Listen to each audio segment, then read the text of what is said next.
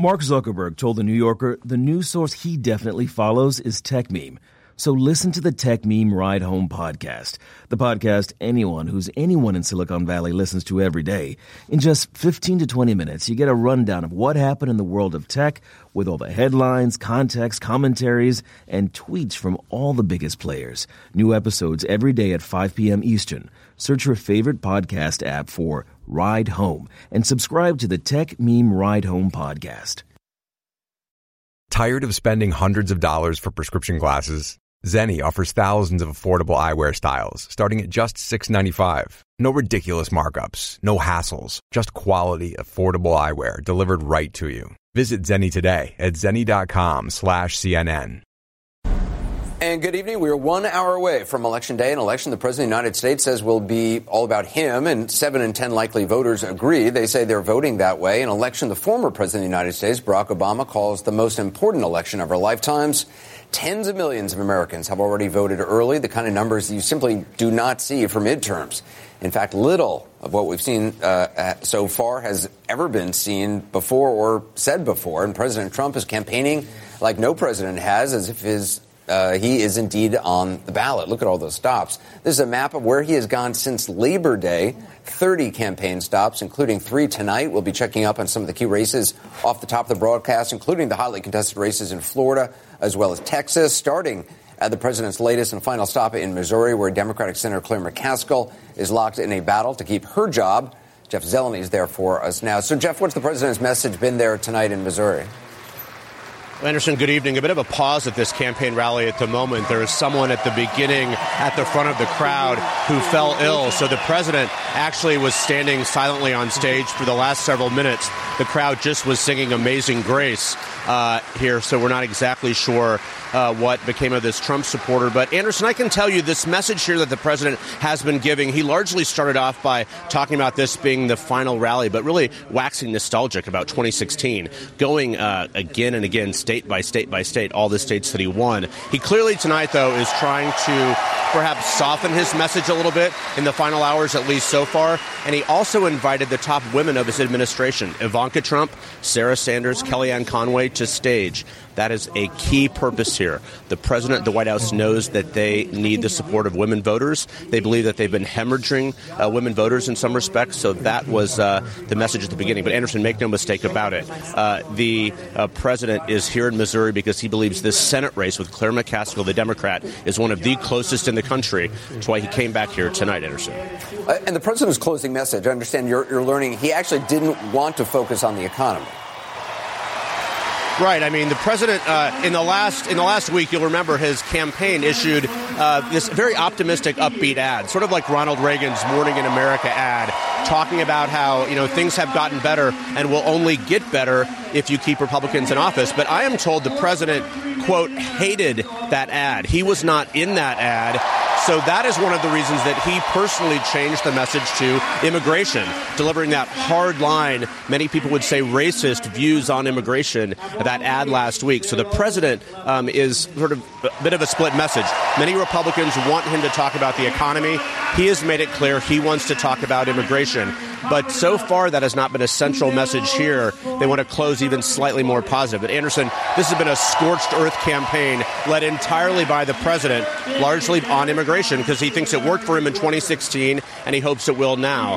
But in House districts across the country, look for those tomorrow night. Republican voters believe that this immigration message actually may have energized the opponents, not the supporters of Trump. Anderson? Does the president have anything on his schedule for tomorrow? Anderson, on the president's official schedule, at least, there is nothing on it at all. He's not scheduled to get back to the White House until about 2 o'clock in the morning after this rally here, so there's nothing on his schedule. But be sure he is going to be on Twitter. He may be doing radio interviews, other things. He's going to stay engaged in these contests, but he's going to be watching these results. And regardless of the fact that he's not on the ballot, he will get the credit or the blame But, Anderson, we do know tonight the White House, the president, they are expecting to lose the House of Representatives and expecting to hold the Senate. We'll see if that happens tomorrow, but look for him to be involved some way, but no official schedule at the White House tomorrow, Anderson. Jeff Delaney, thanks. In Florida, two tight races for Senate and governor. The governor's race between Democrat Andrew Gillum and Republican Ron DeSantis very bitterly fought at the highest levels. President Trump campaigning, of course, for DeSantis, former President Obama for Gillum. Tonight, though, Mr. Obama made a surprise stop in Northern Virginia, bearing donuts and stumping for Senator Tim Kaine and House candidate Jennifer Wexton. Wexton credits Mr. Obama for inspiring her to run for office. And just FYI, today was apparently National Donut Day. Nobody got me donuts. With that, Anna Garcia, or anybody here on this panel got donuts. Ana Cabrera, she is in Tallahassee. What is Gillum's message to voters now, the night before the election? Hi, Anderson. The main message tonight is go vote. And you can hear this crowd is fired up. They are calling this the Bring It Home Midnight Rally. We are at Florida A&M University, a fitting venue given Andrew Gillum was a graduate of Florida A&M, and he has a star-studded lineup trying to turn out the vote for him tonight. The headliner at this event is going to be Sean Diddy Combs. They have DJ Khaled. They have Monica, all trying to help Andrew Gillum become the next governor of the state of Florida. Now, we talked to people who lined up for hours before they even opened the doors here. A lot of young voters and students here who told us, all of them who we talked to told us they had already voted or they were definitely going to vote tomorrow. And Andrew Gillum really needs that young vote to turn out. The potential there is huge. Here in the state of Florida, more than 50% of registered voters are of the Generation Xers, Millennials, or Generation Zers. And already the early voting numbers show that there is enthusiasm in this group. I can tell you more than double the number of voters under the age of 30 voted early in this election compared to 2014, the last midterms. But still, their numbers are dwarfed by the over 65 crowd who voted early already. In fact, we know they are the most reliable voters, and they skew toward Republican. I know this is a neck-and-neck race. Every vote is going to count. If you look at the latest polls, CNN has this 49% Gillum for his Republican challenger, Ron DeSantis, 48%. So it could be a very, very tight race as we approach the election tomorrow. And these candidates are not taking anything for granted. I can tell you Ron DeSantis, the Republican challenger in this race, has also been campaigning to the very, very end. He was out today with Marco Rubio and Lara Trump. President Trump was also here last weekend, or this past weekend, campaigning for him. And Barack Obama has been here on behalf of Andrew Gillum. So this is a race for the country to watch. I just want to let you know, Anderson, I spoke with a political science professor here in Florida who told me that Andrew Gillum has largely followed the Obama model in his campaigning. Back to basics, grassroots strategy, go where the voters are. And will it be enough? That's the big question. We'll know in about 24 hours from now. And remember, this is a state that hasn't voted for a Democrat for governor since 1994. Anderson. Ana Cabrera, thanks very much. No race, it seems, has generated more heat, more surprises than Beto O'Rourke's attempt at unseating Senator Ted Cruz in Deep Red, Texas. CNN's Ed Lavendera is covering this close race for us. He's in El Paso tonight. I'm wondering what the message today in the final stretch was for both campaigns. Well, both candidates really pushing home. Beto O'Rourke landing in his hometown of El Paso tonight, holding his last rally, really trying to strike an optimistic tone. And he knows full well that all of the money that he has raised, all of the energy, all of the coverage that he has amassed, if he were to lose tomorrow, it is essentially all for naught. So that is why he left here with this crowd saying really kind of a call to action, that is exactly what his campaign eventually will be measured by, whether or not they were able to turn all of this attention, all of this energy into votes, which is something that we still have to be seen. As for Ted Cruz, he spent the day campaigning in various stops around his hometown of Houston, and the message very clear with him as well. He has been embracing this for several weeks now, this idea, and warning his supporters that the left is angry, filled with rage toward President Trump, and that is a very dangerous thing.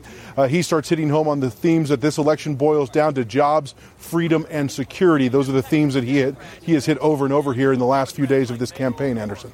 Beto O'Rourke has remained pretty steady with his numbers. Occasionally, Ted Cruz, I think, has kind of dropped in the polls. But for all the attention Beto O'Rourke has been getting, has he really been getting any new voters or turning any Republican voters to his side? Well, the O'Rourke campaign points to what they believe is a huge influx of younger voters. And really, all of the stars are going to have to align for the O'Rourke campaign. And this is what the Cruz campaign has been banking on, that essentially at the end of the day here, there are just more Republican voters in Texas than there are Democrats. So O'Rourke has really got to focus on younger voters, which he has done over the last few weeks, hitting college campuses. It's no surprise here that he ended his last rally here at the University of Texas at El Paso with a huge rally in front of students here, and really getting perhaps suburban women in the towns of Dallas, Houston, Austin, San Antonio, who are disgruntled and angry with President Trump, to get them to switch over, as well as a huge influx of Latino voters. So really a lot of people thinking that all of those stars are going to have to align if Beto O'Rourke is going to have a chance tomorrow night.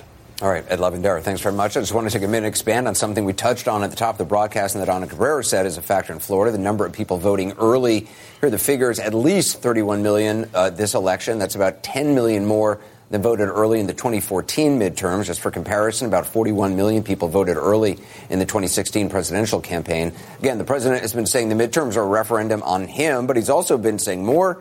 Here he is today in Cleveland. You know, the midterm elections used to be like boring, didn't they? Do you even remember what they were? People say midterms. They say, what is that? What is it, right? Now it's like the hottest thing. I mean, who ever even heard of midterm? They don't even know what it is. I've had a lot of people say, I don't know what midterm is, but now I'm watching every single minute, and I'm going out to vote. But the key is you have to go out to vote, because in a sense, I am on the ticket. And with that, let's bring in the After Hours gang, who probably have spent a lot of their time paying attention to midterms in their entire lifetime. David Chalian, Neil Malika Henderson, David Axelrod, Gloria Borger, also Van Jones, Jennifer Granholm, former Senator Rick Santorum, David Urban as well. Senator Santorum, have you ever paid attention to midterms? Yeah, I remember one particular midterm in 2006 that was very memorable. Which permits you to be here tonight. That's why I'm here, so thank you very much. Yeah.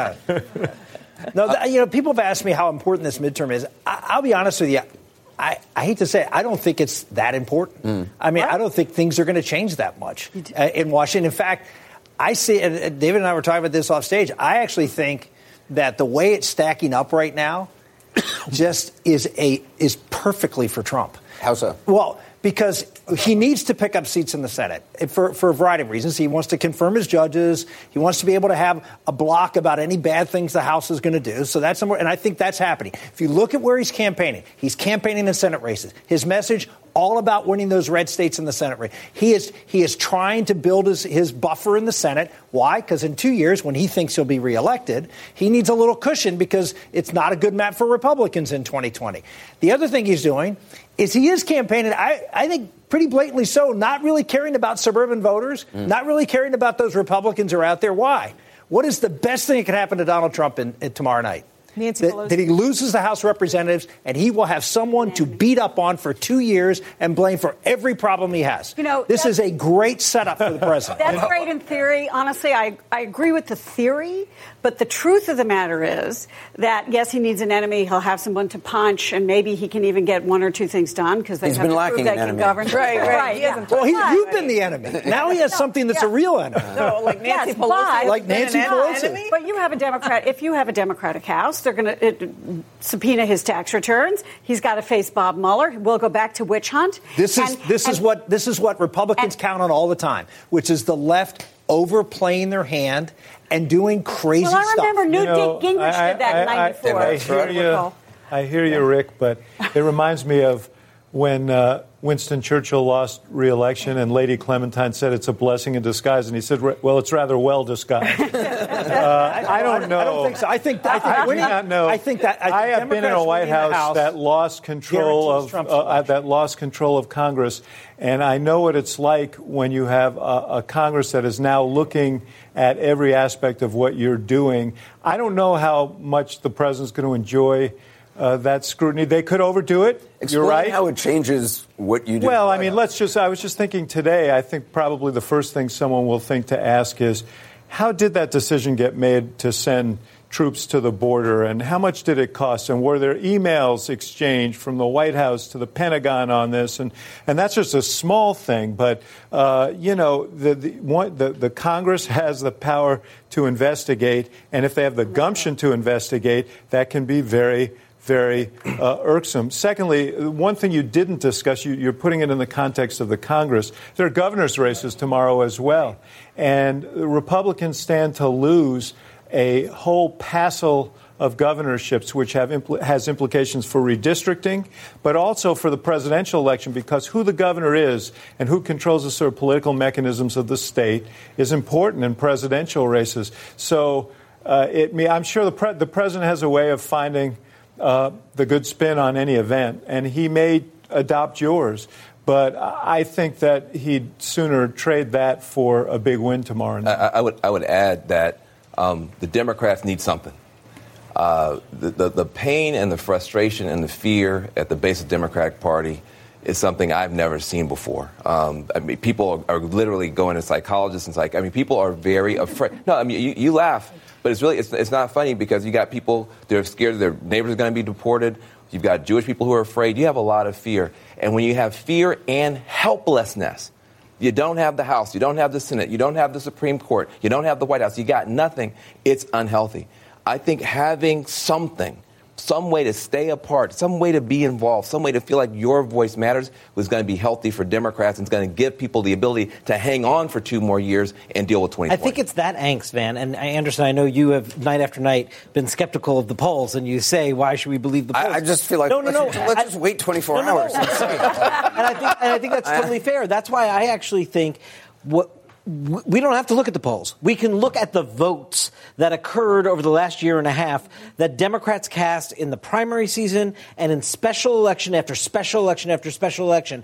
They in the entire Trump era, the story of American politics has been overperformance of Democrats in some Republican areas. Some they didn't win at the end of the day. Some they did, like the Alabama Senate seat or Conor Lamb's seat in Pennsylvania. But the story has been all that energy and angst actually coming out in votes being cast. And that is what I think is giving Democrats on the eve of this election greater hope than even what the polls suggest is an advantage, is that the last year and a half they've seen it work. All right, we're going to talk more ahead, coming up, what the president said about his daughter Ivanka and political correctness, and what the president's gender gap issues might mean tomorrow. Later, Oprah Winfrey's contribution to Stacey Abrams' campaign for Georgia governor, the racist robocall featuring an Oprah impersonator, and her now new response to it all. We'll show you that as our 11th hour rolls on. We'll be right back.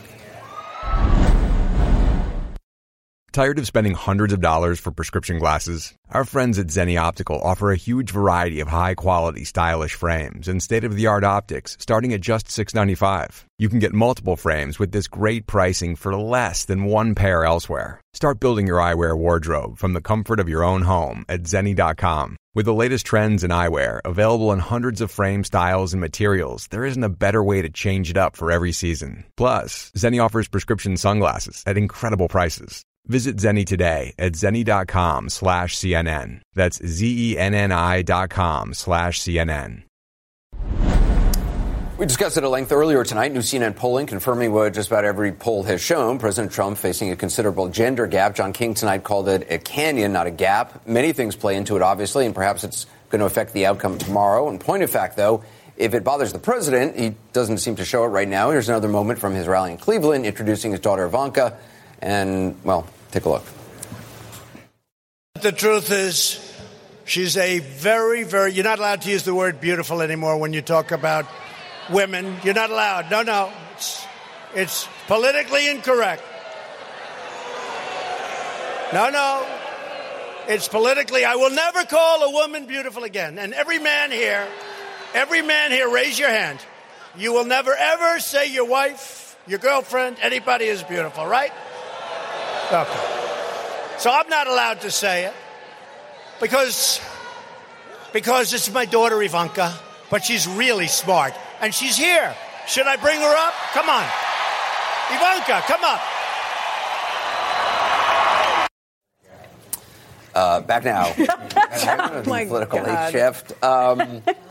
He is such an idiot sometimes. I mean, really, like you can't say to your wife, "You're beautiful." The problem with that is in the Democratic Party platform, though. Oh, it is. Of course, it is. It's platform 1A.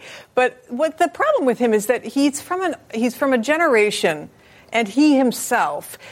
And I don't want to castigate that generation. Let me take that first part back. He himself is so obsessed with women's looks that's how he views them. They're not useful to him if they don't look the right way, and we can go through all the things he said about women. He doesn't think, I mean, it was nice that he said his daughter was smart, but he doesn't think that way as a first matter. I mean, women looking at that, I mean, he just can't get it right. And he's going to put Sarah Huckabee Sanders, and he's going to put Kellyanne Conway up on stage, and Ivanka, and he's going to think that just having those women up there will make those suburban women come back around. He's such an But doesn't the anti-political correctness, war on Christmas, I mean, that message work? I mean, a lot of people feel... But who is going around saying, you may never say that a woman is beautiful? Wait a minute. He called a woman horseface. Particularly deftly. Right. He didn't handle it particularly deftly in that moment. An admission.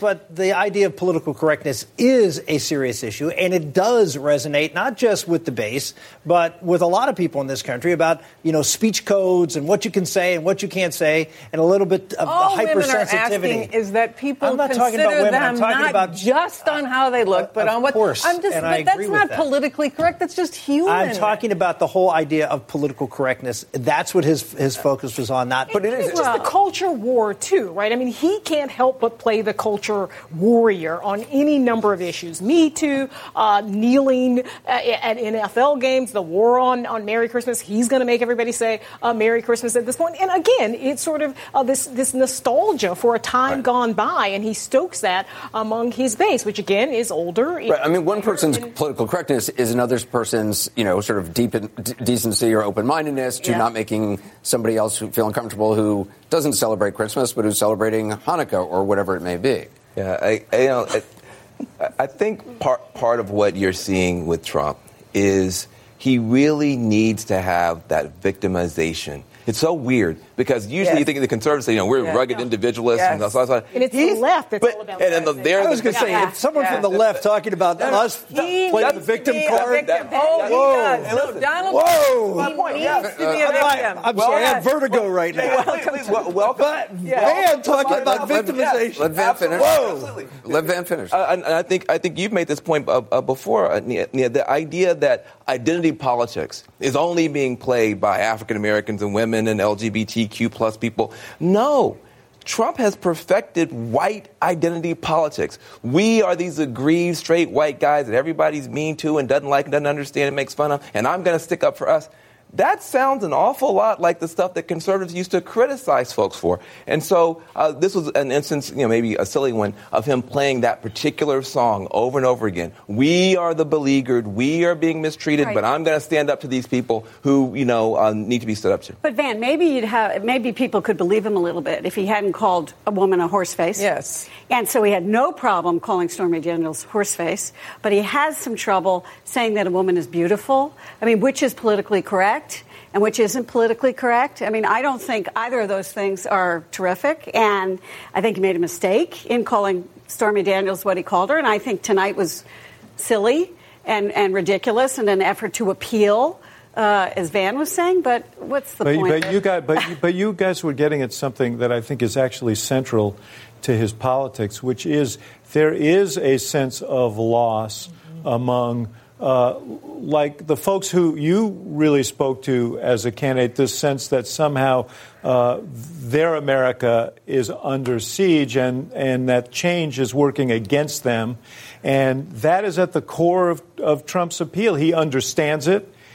Everything he does, I mean, he is instinctual, but he has an instinct for vulnerability. And this is at the core of his appeal. I mean, not just his appeal. I think it's at the core of the American political divide, right? Yeah. It's a cultural divide. And that's why we're talking about this as a realignment election, right? You're talking about white suburban women shifting over to be Republicans and kind of Democrats, excuse me, right, from the Republican Party. And now you have the Democrats switching over to be Republicans in a Trump party. Right. But this is the opportunity for the 2020 election, is a candidate who is saying it doesn't have to be one versus the other. It doesn't have to be us versus them. It can be all of us. It can be we. That's the opportunity. That's not a winning message. I'm not sure how that's going to play. It's so depressing. You're going to sit on a panel for a while. Just sit here. Much more. You didn't convince 6 people on this panel. That's boring. I'm with coming up. Oprah's response late tonight to a racist robocall about her support for Georgia gubernatorial candidate Stacey Abrams. We'll play you some of the racist call and also Oprah's response. Remember, to create an ad like this one, visit purewinning.com/CNN.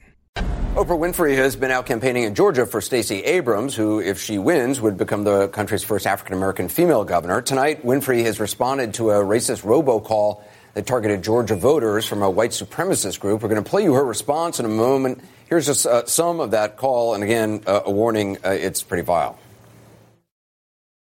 This is the magical Negro, Oprah Winfrey, asking you to make my fellow Negress, Stacey Abrams, the governor of Georgia. Where others see a poor man's Aunt Jemima, I see someone white women can be tricked into voting for, especially the fat ones.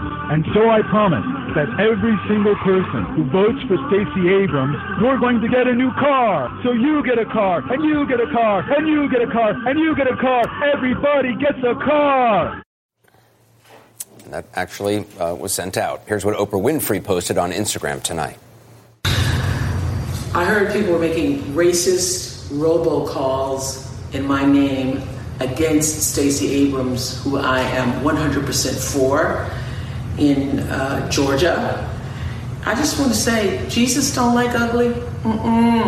And we know what to do about that. Vote. Tomorrow, show up and show out and vote. Oprah's response. What can one say about the robocall? It's just sickening. Yeah, and you've seen a few of these in a couple of the races here, down in Florida and now, of course, down in Georgia. Who knows where they're coming from? I think most of the candidates, Kemp and DeSantis, have rebuked them, and obviously they have nothing I think this one they know for the white supremacist group. Yeah, it's some group in Idaho or somewhere, some white supremacist group. I mean, the thing is, Oprah Winfrey was a very compelling person to come down and essentially testify to suburban white women about why they should vote for Abrams in that race. And I think there's some worry there. I mean, because that is, if they can make those white women who typically vote for Republicans switch parties and vote for Stacey Abrams, swell the African-American vote, and then get some Latino voters out there as well, they're changing the demographics of the state. And that was a brilliant way to turn something negative into something positive. Yeah. I mean, you take the crap, you turn it into fertilizer, and you do something positive with it. She's done that her whole career. She did it tonight. She'll keep doing it. And I thought it was really extraordinary. She's not somebody, Oprah Winfrey, who likes to jump into politics. Yeah. But I think she saw something in Stacey Abrams, and I think she also saw her being mistreated. And she says, you know what, this is another time for me to open my mouth and open my heart and open my arms. And I think it was very effective. But to Nia's point about the appeal from Oprah to white women is so key, because followed up by the visit is this closing out ad from Stacey Abrams, which is completely geared towards appealing to white women there. The ad is full of just white women, basically. It is, and it is no doubt that it was sent out and distributed directly on the heels of the Oprah visit to try to hammer that group home. I got to say that was, in a litany of stupid things done by the Kemp campaign and for the Kemp campaign, even if he didn't authorize it at the end, this is just throw this on the pile. Right, and he denounced. Of course, no, I understand that. All I'm saying is, like, someone may have thought they were helping him. But I mean, that was extraordinarily unhealthy. I'm not saying the name of this group, but a group does this not to actually convince voters. They do it to gain recognition and funding. It backfires, right? It drives more people to right. But for the group, it gives them publicity if people say their name. They don't care about Bryan County. Right. They don't care about it. They just want to get their scurrilous stuff out there, sir. So it's played on CNN. That's why, and that they're going to get national recognition for this. That's why they do it. Yeah, I mean, which is why we're not saying their name, but they have done this before, and that's what it's all about. It's what all these people want is they want publicity. It does speak to I mean, race is the jagged edge of American politics, and it has coursed through our politics for the length of the republic. These are close races. Mm-hmm. They're in the South. States where race has been at the center, from the beginning, and and it speaks to what happens at the end of close races. These kinds of despicable. So when you get to a runoff, what happens here is it, to Van's earlier point about lack of trust on both sides. If it's really razor thin, you get to a runoff, it's going to be really heated. Right. There's a good chance there'd be a runoff in Georgia between Abrams and. But we've seen these kind of racial overtones in Florida and in Georgia, where you have African American candidates, and both of these candidates, I have to say, have handled it so well. Mm-hmm. And they've Gillum has sort of dismissed a lot of stuff that he could have really picked on, but he also picked on. But he also I think unfairly picked on DeSantis, to be honest with you, using the term somehow know that the term "monkey up" is somehow a racist term, and I just don't. And last night, I'm thinking he kind of brushed that aside. But he still confirmed that it was sort of it had no place. I mean, he didn't say, he didn't say what Van said. Last night, Van said, this is a common term. It has nothing to do with race.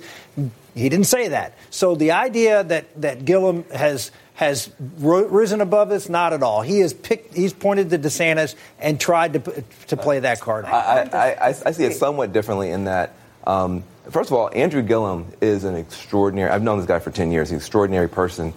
His class and his dignity shows through. Even when he's trying to deal with tough stuff. And, listen, it's all politics. It's tough stuff. But I think he's done himself well. I think he's done his family proud. And I think he's given people a reason. If he does win, I don't think people will feel like he was a racial bomb thrower in any way, and he could have been. Let's take a quick break. More with our political team, plus what the president said today when he was asked if he was concerned that the Democrats, if they win any control in Congress, might go after his tax returns. We'll show you that ahead.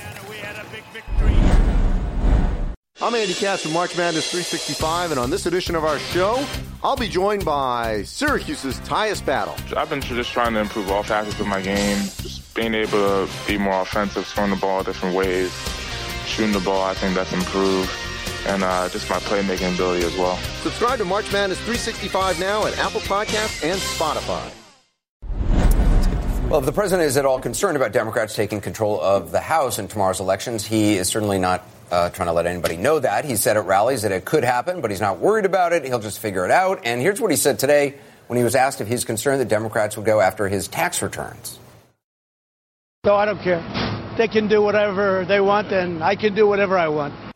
Does anyone actually believe he doesn't care about the tax returns? I think he cares, and he's going to care a whole lot in about 60 days. Just remember, the reason Donald Trump likes to watch CNN is because you talk about him all the time. And if you think that he is not up for the fight of having the Democrats fight with him every single day and have a war with the Democrats about him every day, you're wrong. Right. I disagree with you, David. I think he is perfectly prepared to run the next 2 years. You think he won't like it and they'll do all those investigations? Great. You know why? Because they're talking about him. And as long as we're talking about him, he's a very silver lining, but it's hard to believe that preferred outcome. I wouldn't just say because of the onslaught of investigations. But look at how he's campaigned. Look at where he's. No, he relishes the fight. I get that. I just think it's got to be a little bit more of a silver lining than his actual. I think David will paralyzing. I'm not disagreeing with you that he may feel that way. I'm just telling you that it is not a blessing, and he will find that out. But Donald Trump is not Barack Obama. Barack Obama, when you hit him, it hurt. I agree with that. Right? Where you hit Donald Trump, it's like he absorbs the energy and becomes.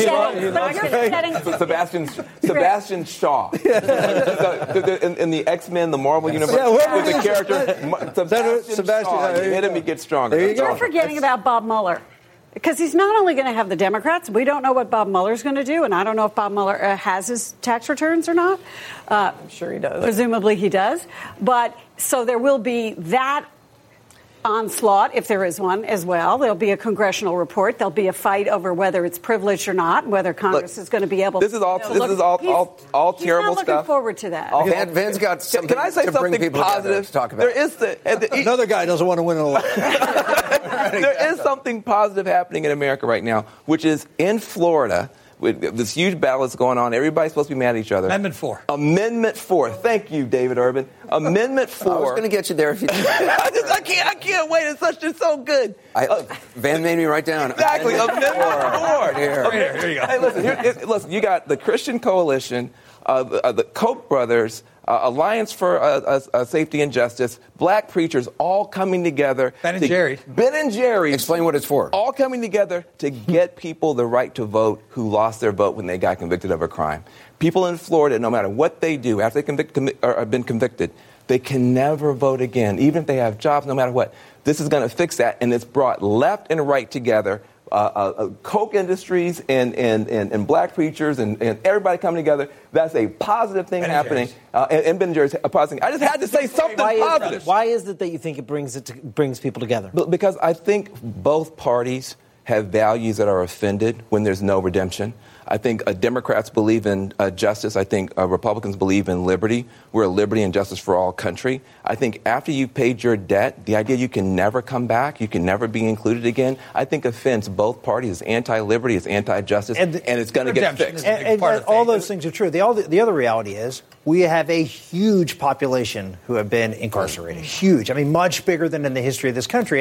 And we see substantial number of people who can't vote. And that was never a problem until mandatory minimums and other things went in place. Now we have, I think, people saying, look, there's just too many people out there who don't see it past. I'm going to brag on you. You actually voted the right way on this thing years and years ago, Rick Santorum. You never got any credit for it, but it's finally caught up to you. All right. Oh, there he goes. His political career's up.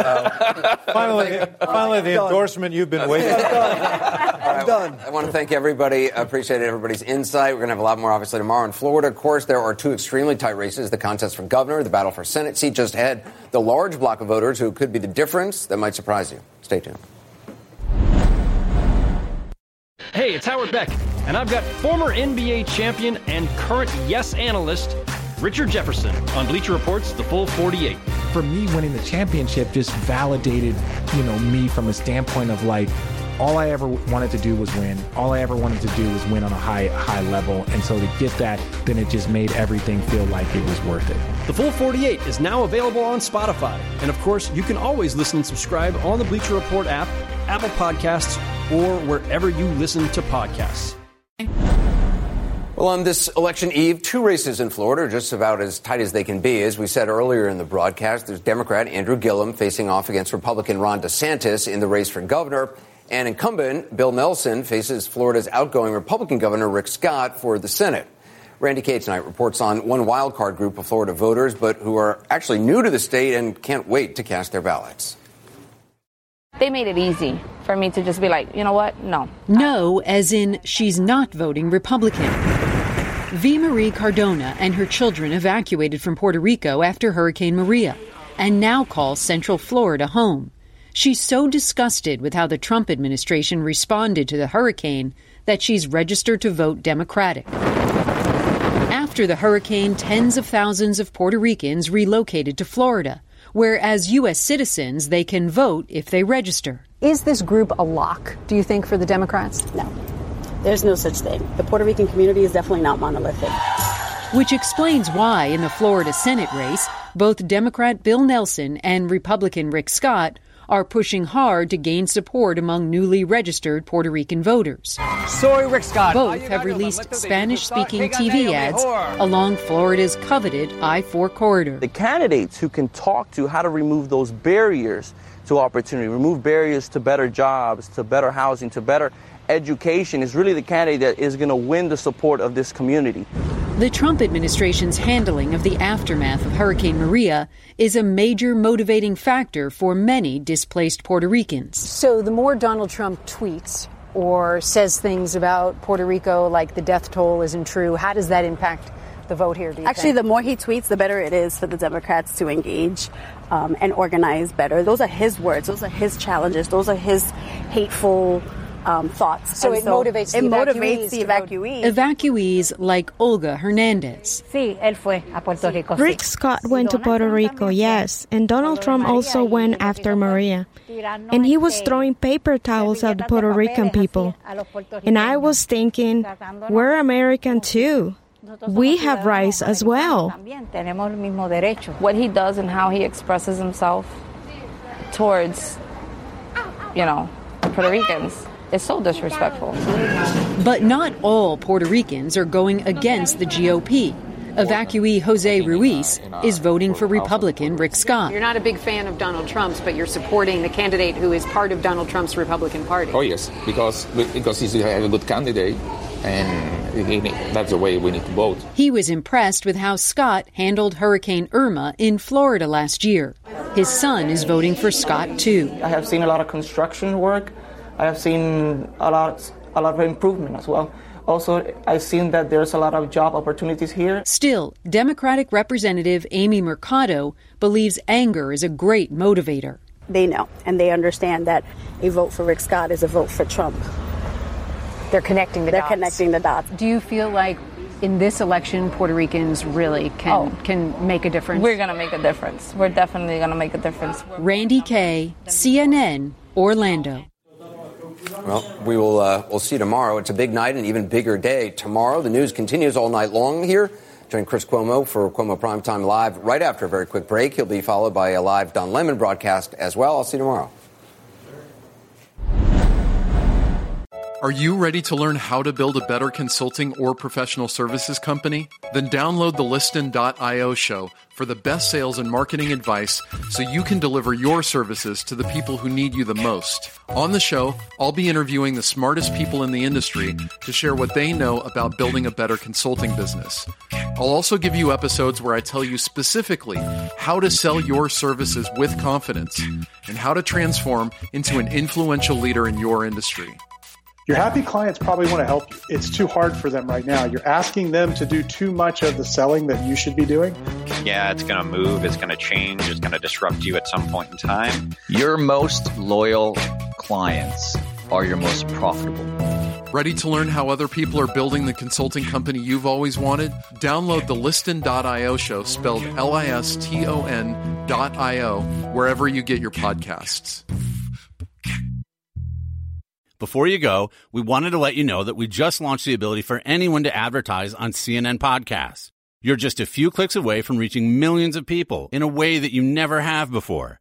Advertise for a business, event, or kick off an awareness campaign for your brand. Start today at purewinning.com/CNN. Integrating podcasts into your marketing mix has never been easier. Go to purewinning.com/CNN to get started.